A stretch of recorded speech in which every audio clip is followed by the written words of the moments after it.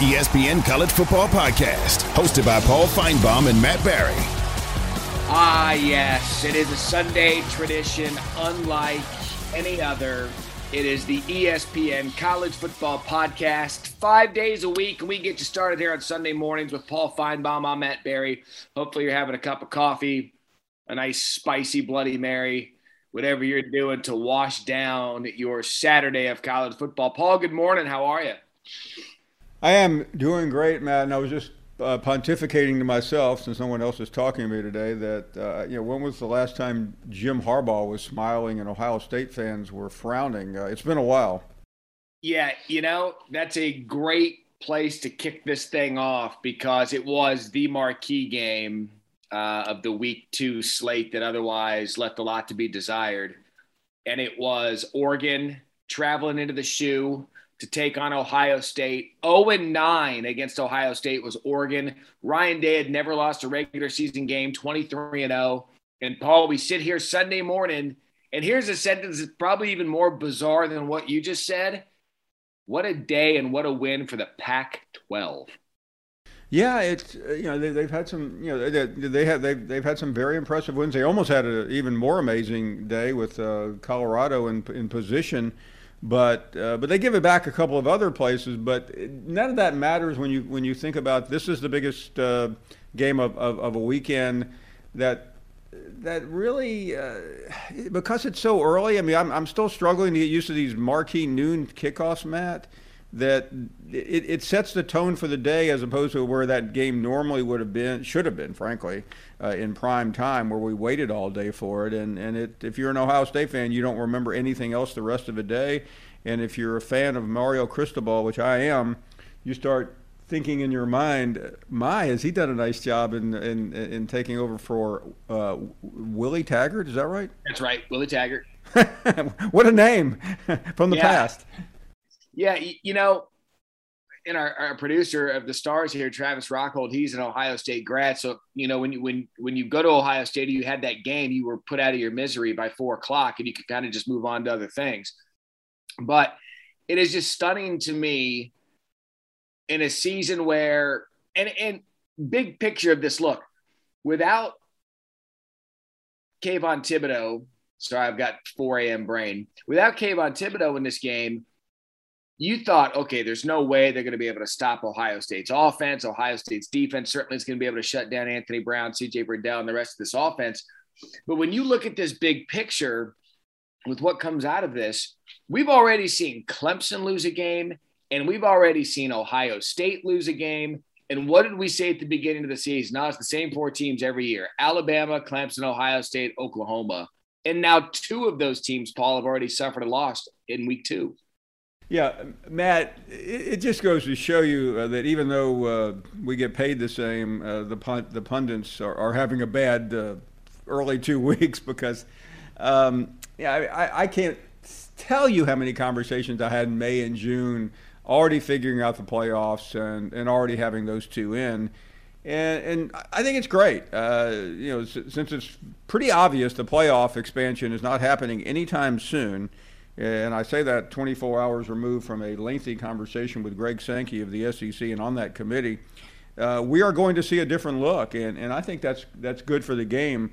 And yeah, I'm not saying Ohio State can't find a way back, although they're going to need many horses and seeing eye dogs to help them because right now, I mean, they're a struggling team. And a couple of people criticized them after that Thursday night game against Minnesota, and people pushed back. Don't worry about it. There was plenty to see in that game that should have portended this. And you mentioned Thibodeau.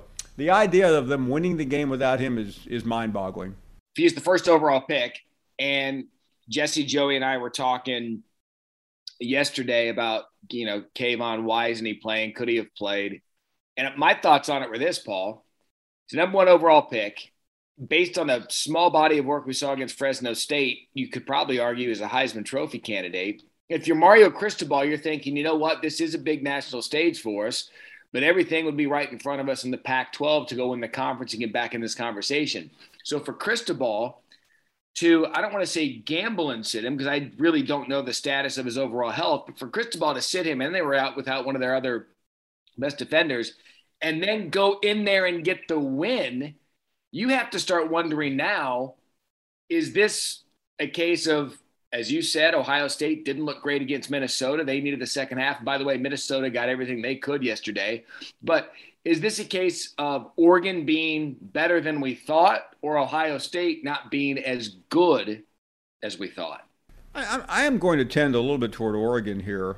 That's only because all the Ohio State fans have told me how great they are, and you have to believe fans, don't you, Matt? Another thing to point out, and that's the play selection of Joe Moorhead, who I maligned often as the Mississippi State head coach, but we forgot what a good job he had done at Penn State and how they were hurting after he left. And he is a brilliant offensive play caller. And all the scenarios, and this one other thing that I liked about this is this really exercised some of the demons of 2 years ago. Remember that opening weekend when Oregon flat out blew a win against Auburn, and it cost them dearly. Probably cost them a playoff spot that year. So it's still a little hard to put your teeth into what's wrong at Ohio State, other than some of the obvious fundamental situations that we've seen for 2 weeks. They can still find a way back, but I will say that there's a team from Iowa that's lurking. Here's what we know about the Big Ten on Sunday morning is we kind of don't know. We think we do. We still believe that Ohio State is the best team in the conference. Michigan gets the win against Washington. We knew that was coming because Washington was just one of those teams that had a ranking to them that they didn't belong in. But the athletes are different. I say this over and over and over again, just watching 16 hours of football. The athletes at Ohio State, that's it. We're getting light day. I should probably tack on, stay awake and watch Hawaii play. But the athletes that Ohio State trots out there are still different than the ones that Michigan puts out there, are still different than the ones Iowa puts out there. And Iowa got the win in Cyhawk. They're still different. And they're still the best team in the Big Ten. How far that goes towards the end of the season is the thing that remains to be seen. Yeah, I don't think we can solve anything else from Ohio State right now until the season plays out. And I know that's disappointing to the hot take Twitterverse. But I am not going to last week many were burying Clemson, but it wasn't because of Clemson. It was because of the ACC. It's not as easy to bury Ohio State, although the home loss is pretty bad when you compare that to a neutral site game. But I don't think this game per se is going to cost Ohio State down the road. I think if they run the table and win the Big Ten, that will correct itself. But it's still a lot to digest, and it's just one of those inexplicable moments that it wasn't so much that we didn't think it could happen. It was just we're just conditioned, I think, under Ryan Day to think that he'll find ways to do things that Urban Meyer didn't. Urban Meyer lost games on the road, losing. Let me correct myself. He cost himself a national championship in 2015, losing to Michigan State at home. But I just didn't see that happening. First time in Ohio State history that they've given up at least 30 points in the first 2 games of the season. And as I look at their schedule, Paul, they've got Tulsa, they've got Akron, and then they hop into Big Ten play again at Rutgers, Maryland, at Indiana, which is no longer a good game based on what IU did early in the season, unless they find their way back. The only ranked game as of this morning that sits on their schedule is Penn State at home. And so I'm going to apply the same logic to the Ohio State argument on Sunday as we did last week to Clemson when they were in a slug fight with Georgia. We looked at Clemson's schedule, like, well, where are they going to get the quality win? So, Paul, I'm going to ask you the same thing based on the schedule I just read you. They're at Michigan, obviously, in the annual rivalry game. Michigan State looks good. Mel Tucker, year 2, they've won a couple of games. But where's this quality win going to come now from Ohio State based on what's left? Best shot would be the Big Ten championship game, and that's a long way off. But I think that's really it, and that would probably trump an ACC championship game. But I think if we learned anything, Matt, and we frankly didn't learn it because we're talking about it right now, that we probably should quit doing college football playoff calculus in September. It doesn't work very well, and it's not going to stop us, but That would be my only answer to you. That if it all plays out like the predictors say it will, then they'll have one decent game to mark during the season. And quite frankly, at the Iowa, what do you think they could be ranked by the end of the year? Yeah, and if they just keep winning, Spencer Petras looked good yesterday in that Cyhawk. They've now beaten Iowa State 6 consecutive times. And with the Cyclones, every year I buy into the Matt Campbell mystique. Breece Hall's coming back. Brock Purdy's coming back. Xavier Hutchinson, the entire tight end room, the line, everybody's coming back. And I just don't know what it is about him. I want that feel-good story, but it doesn't appear that we're going to get it again because of an early season mishap.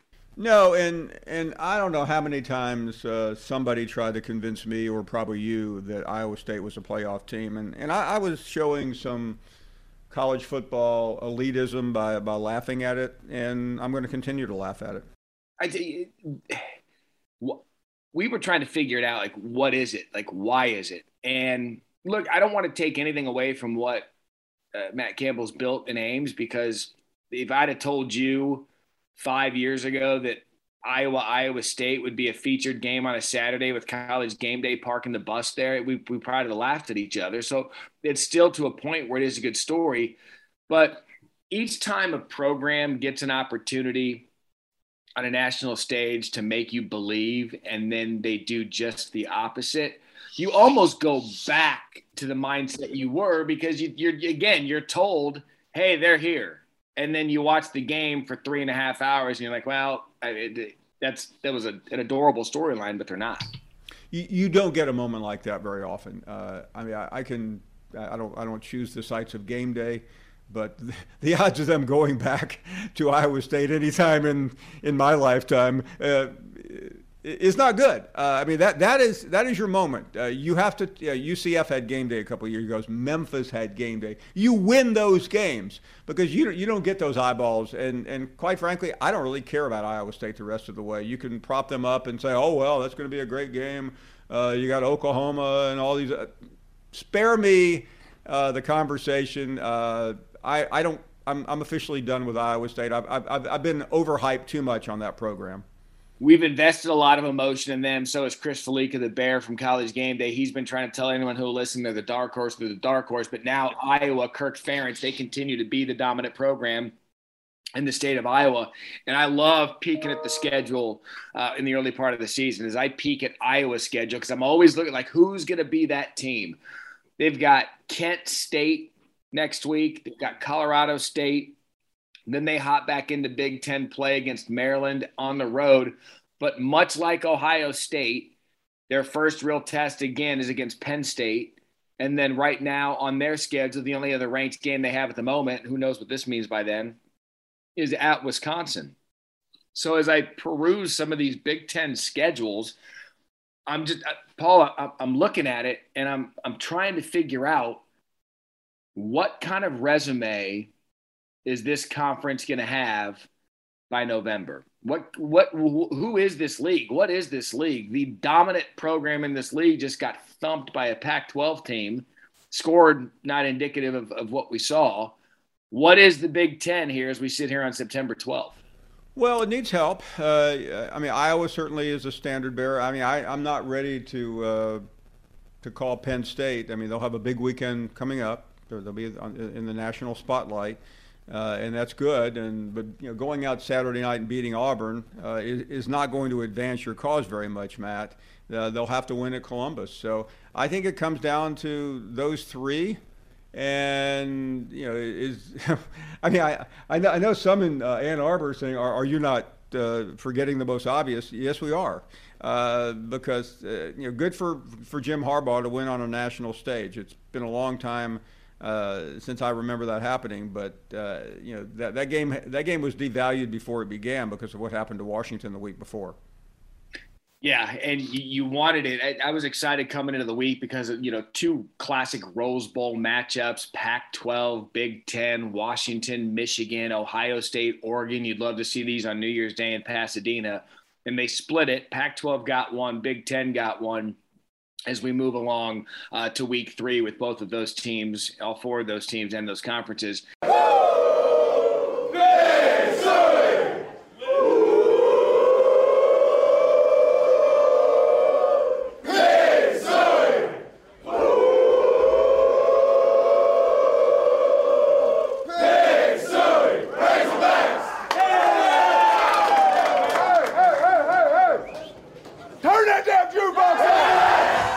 SEC Nation was in Fayetteville, Arkansas, Texas. Steve Sarkisian, feel-good story week one, getting the win against Louisiana. Sam Pittman continues to change things there in Arkansas. This is going to be an SEC game coming up. Texas wanted a bit of the SEC. They wanted a taste of the SEC.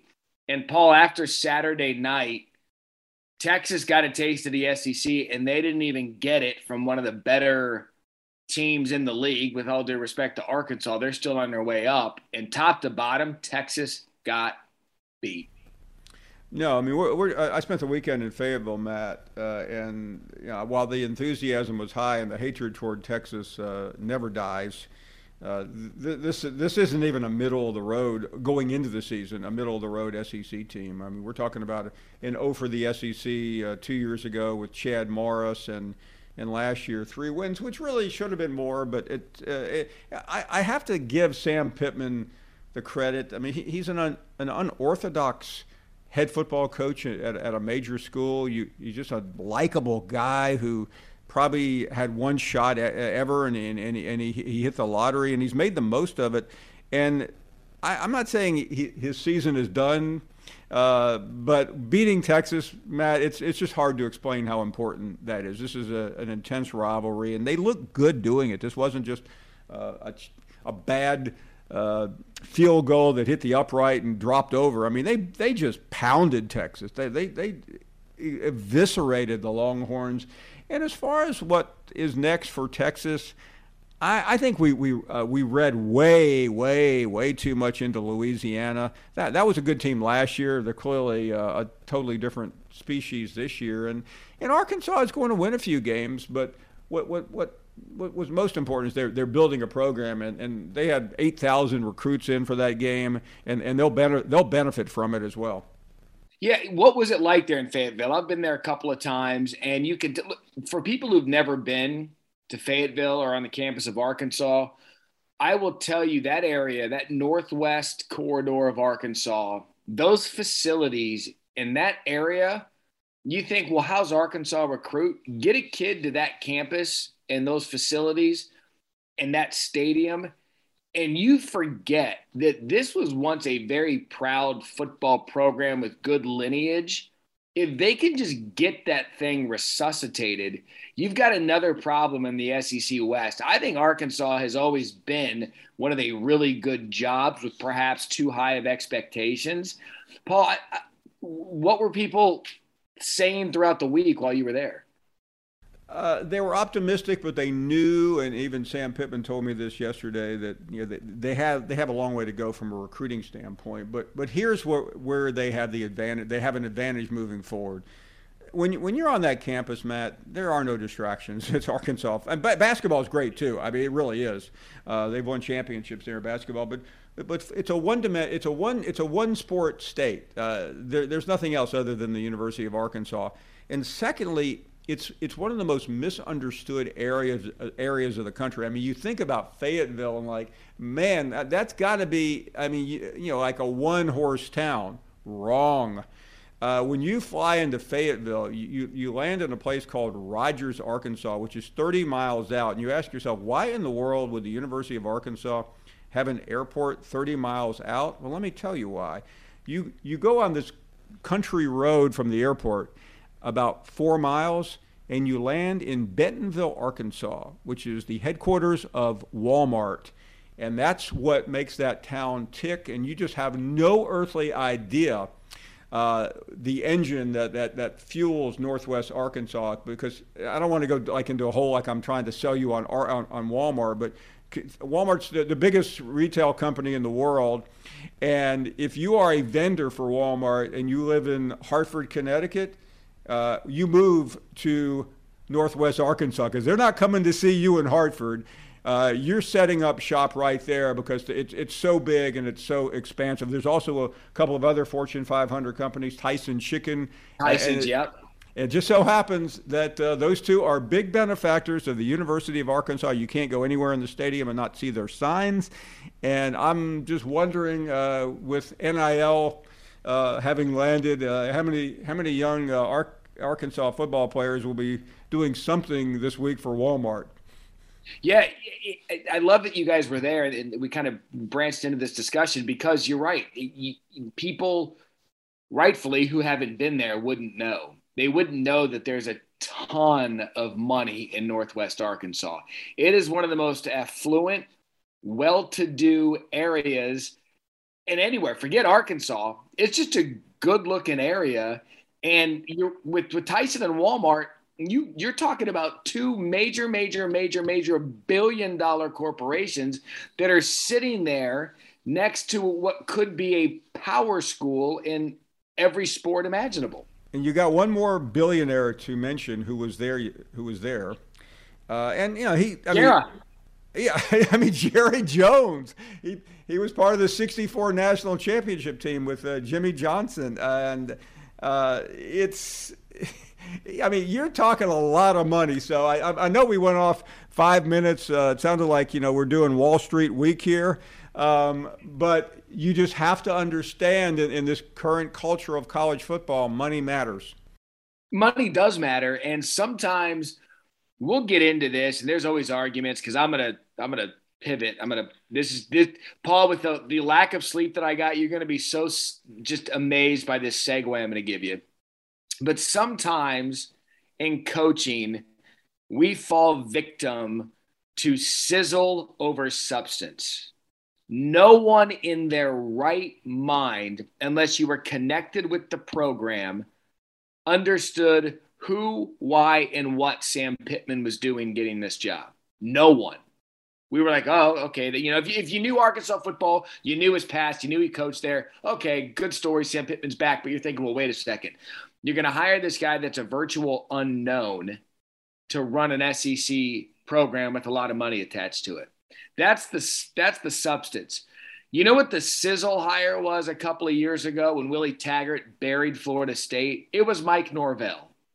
And all of a sudden, you have a team I have never seen. I can't remember the last time a program or a school gave away goodwill from week one in a loss like Florida State and Mike Norvell did against Jacksonville State last night in one of the most inexplicable endings to a game that I've ever seen. Yeah, and I think we can quickly remove, it was like a Disney movie Sunday night with Mackenzie Milton, and you felt Bobby Bowden in the stadium. I mean, okay, we heard it. Don't bring it up again because there's no excuse. And Matt, everyone by now has seen the video. I'm just trying to figure out those two defenders who all they had to do was sneeze and tackle this guy. What were they thinking? What were they doing? And it's on them. I mean, you give up a big pass, understandable.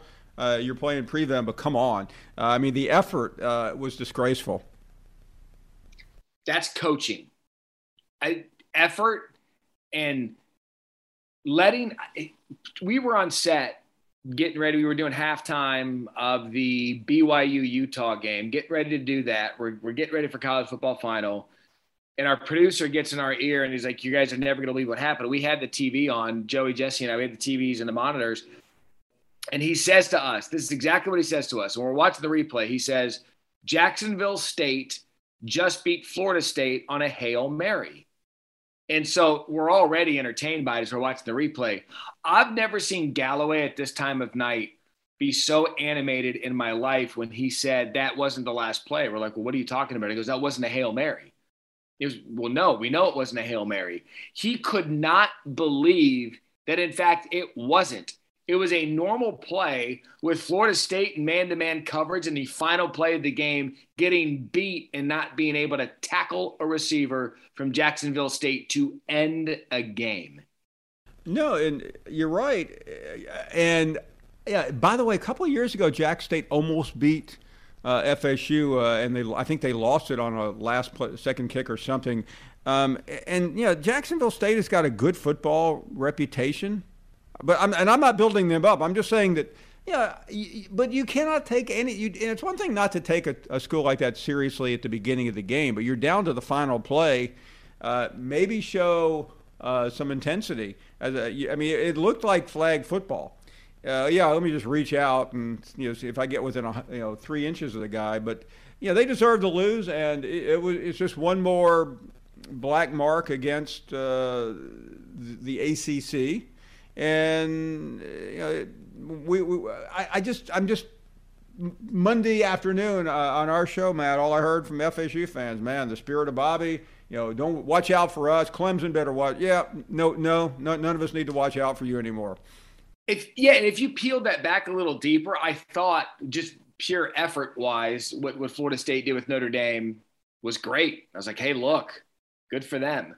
But if you started peeling back some of the layers of the decisions that were made in that game and you really, really, really paid attention, you questioned Mike Norvell going for it on fourth down so early in that game, which ended up being the difference. You questioned him doing that review that ended up icing his own kicker, who ended up missing the field goal that ended up being the difference. And so while there was a positive body of work to go off of, you saw decisions in that game against Notre Dame from Norvell that made you take pause. And then all of a sudden you see what happened last night.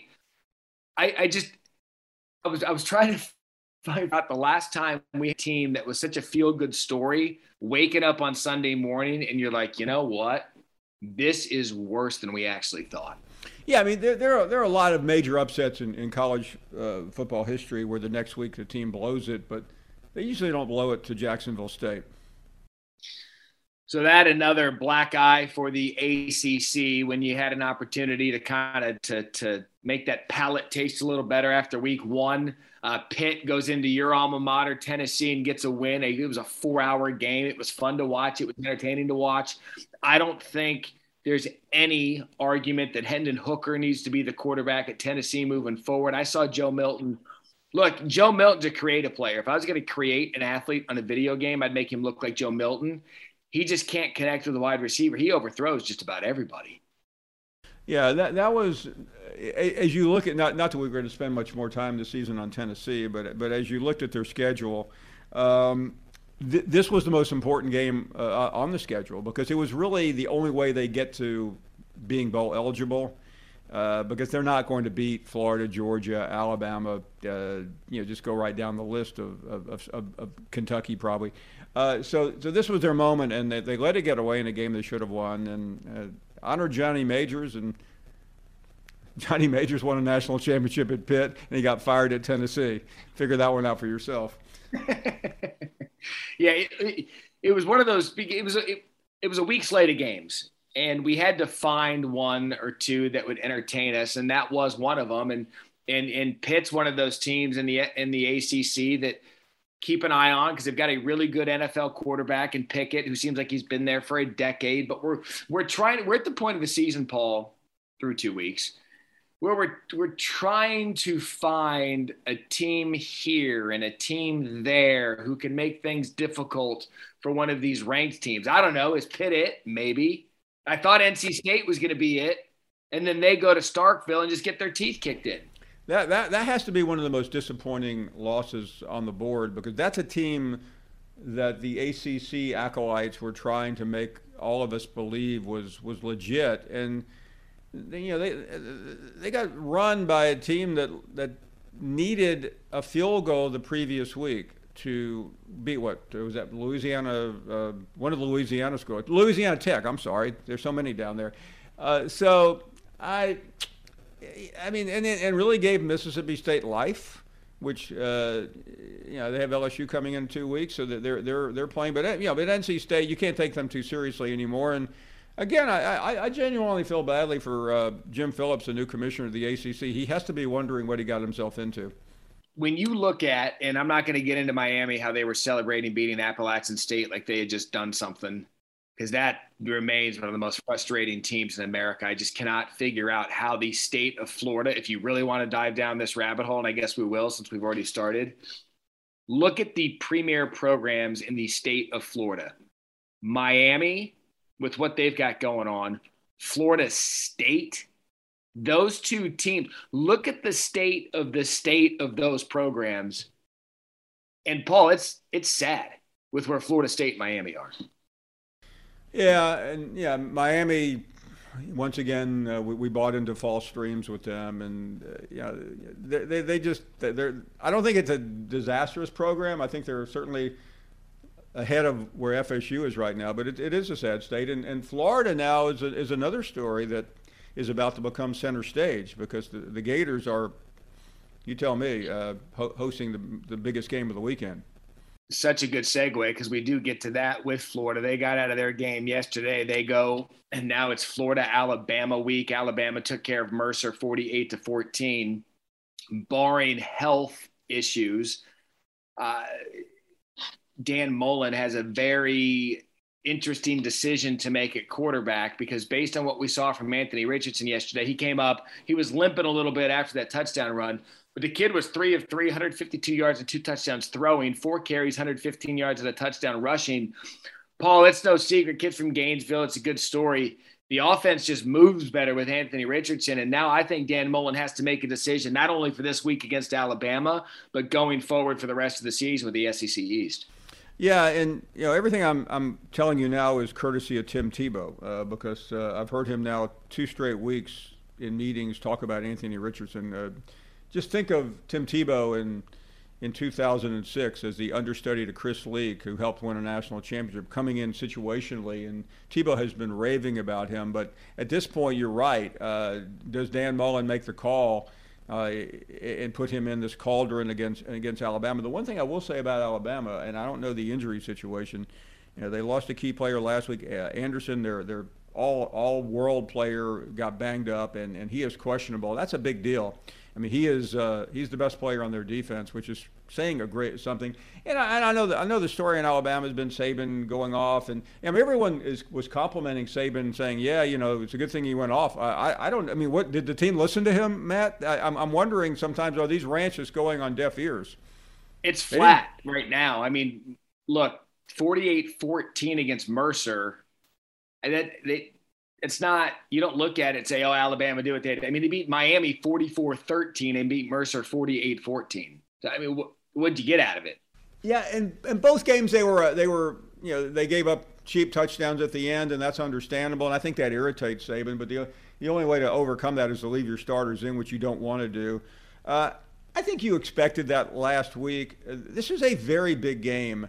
And I know that sounds, every game with Alabama is a big game, but a lot of Florida people began the year thinking they had a real shot at the Tide, and most of the focus was on the A&M game on October 9th. May not be as much on that, but I think the confusion at quarterback in Gainesville is a serious problem for the Gators, though.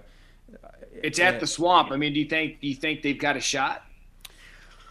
At this juncture, I think it's going to be difficult. I just firmly believe the only way I thought they could win this game early on was if Bryce Young was shaky in the Miami game and just simply was not developing. But I don't think that's really the issue right now. Yeah, it's really that first real taste of SEC football that we get. It's the 3:30 kick on CBS. That's the prime time. They get the best pick. And so Alabama and Florida, you learn a lot about some of these teams in the early part of the season. But it's funny because you and I both work with Florida quarterbacks. I've got, handsome Jesse Palmer that I deal with every weekend.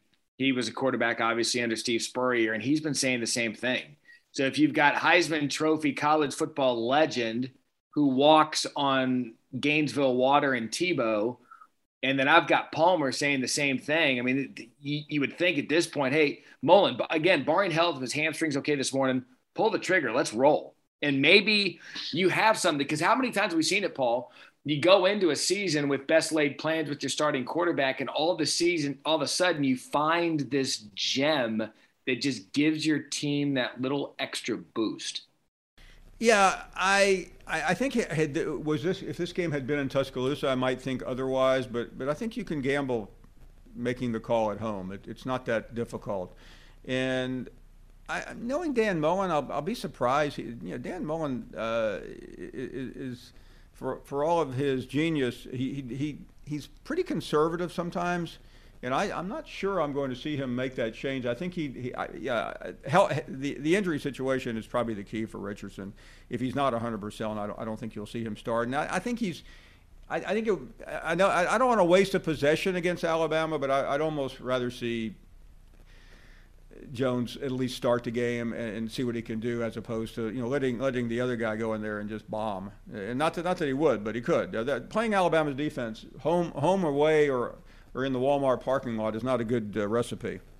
And coaches love doing this all the time. They love keeping the other coaching staff off balance, right? So now Nick Saban's going to have to guess. Is it going to be Emory? Is it going to be Anthony? So I can't wait to watch that, because we get our first full taste of SEC football over the weekend. You'd mentioned Texas A&M. I want to touch on them briefly before getting out of here with one final thought. I don't think that Haynes King injury is going to work out well. I think it's a little bit more severe than we know, at least on this Sunday. I do want to point out we're taping this Sunday morning, so there's probably going to be more news that comes out about this injury after we're done taping. Zach Calzada looks too big for the moment. The moment looked too big for Zach Calzada. This Haynes King injury makes Texas A&M average at best for the rest of the season if he's out for the year. Yeah, I was here, and give Calzada credit. I mean, he did come up with the play that won the game, but the play that won the game on the road against Colorado is not the same as coming up with plays in Baton Rouge or at home against Alabama. So all the credit in the world, but let's get to reality here. A&M is a team that is going to be devalued right now while we watch and see how they handle it. They have Arkansas before Alabama. I know their fans have only looked at the Alabama game, but they're not going to see a lot of competition, but they will see Arkansas. And I agree with you. He was hard to watch at times, and hopefully King will come back. Although, by the way, even a healthy King had not been very good this year. So I mean, he was not in anyone's Heisman race. But they keep paying Jimbo. And the quarterback, look, Haynes might end up being good. He's young. He was a highly rated recruit. But this guy's the quarterback guy. Needs a quarterback. Well, unfortunately, in college football, you just can't go to the waiver wire. This is his guy. And I had people tell me that he wanted to get him in a year ago against Kellen Mond instead of Kellen Mond, but you just couldn't pull Kellen Mond. I mean, Kellen Mond was the first college football's first 8-year starter, I think, Matt. Finally, Jimbo was telling people, we finally got our guy. He's going to be great, and he has not been. So yeah, I worry a little bit about A&M. Time could help them, though, with the schedule being more middle of the season versus right now. I don't remember where I read this. Could be on one of those, Southern football blogs that I go down every week just to get a finger of the pulse. But there was something that I read, and you would know more than I would, that A&M keeps extending or extended Jimbo when they didn't have to make his salary even higher, because they see LSU struggling and they're all paranoid that, let's just say, Coach O just doesn't make it, that they're paranoid of LSU poaching Jimbo Fisher. Is that an actual thing? It's funny you would ask me, of all people, to speculate on speculation. Matt, I'll explain it very succinctly if I can. 5 years ago, LSU thought it had hired Jimbo Fisher. Remember, the story got out, and Jimbo's agent, Jimmy Sexton, who represents almost everyone, felt like they needed more money. LSU balked. Jimbo backed away, and they got stuck with Les Miles. All of a sudden, Les could do no. They beat Texas A&M as this story was bouncing off of the walls. So Les comes back, loses to Wisconsin. He's fired 4 games later. And by that point, Jimbo, was not interested. What happened next? And there is a conclusion to this story. I know all you were ready to go out and do something. Scott Woodward hired Jimbo Fisher for $7 million a year at Texas A&M. Let me ask the class a question. Where does Scott Woodward currently reside? The answer is Baton Rouge at LSU. There you have the puzzle solved about why the next athletic director, Ross Bjork, gave Jimbo the contract extension. And it's fascinating because in the coaching world, and you're right, Jimmy Sexton controls the coaching world. You always see these extensions, and I know fans far and away like, why are we extending this guy? The famous extension I remember from a couple of years ago is Will Muschamp getting extended at South Carolina after having an average season at best, and he's no longer the head coach there. And so these extensions. One more on the extension meter. Yeah, I'll raise you a Will Muschamp, which made no sense, and give you a Jeremy Pruitt at Tennessee getting a contract extension after 2 miserable years. I don't know why they don't get held more accountable. They being the administration that does these, because it is just you strap yourself, then you get yourself into a bigger buyout, and then you're financially strapped because you give a coach who hasn't done much more money. All right, finally. Hey, by the way, you got the same agent, Jimmy Sexton. And my final thing on that before you go, these athletic directors unfortunately make too many decisions by reading Twitter. Wow. Social media continues to be the downfall of society. I think we knew that coming in. Paul, you know how I am on a bold statement. I made the bold statement about UCLA, and I'm still riding high on that one, so I'm gonna hone in on that. But here's my bold statement as we send everyone off on their first NFL Sunday of the season. I'm telling you,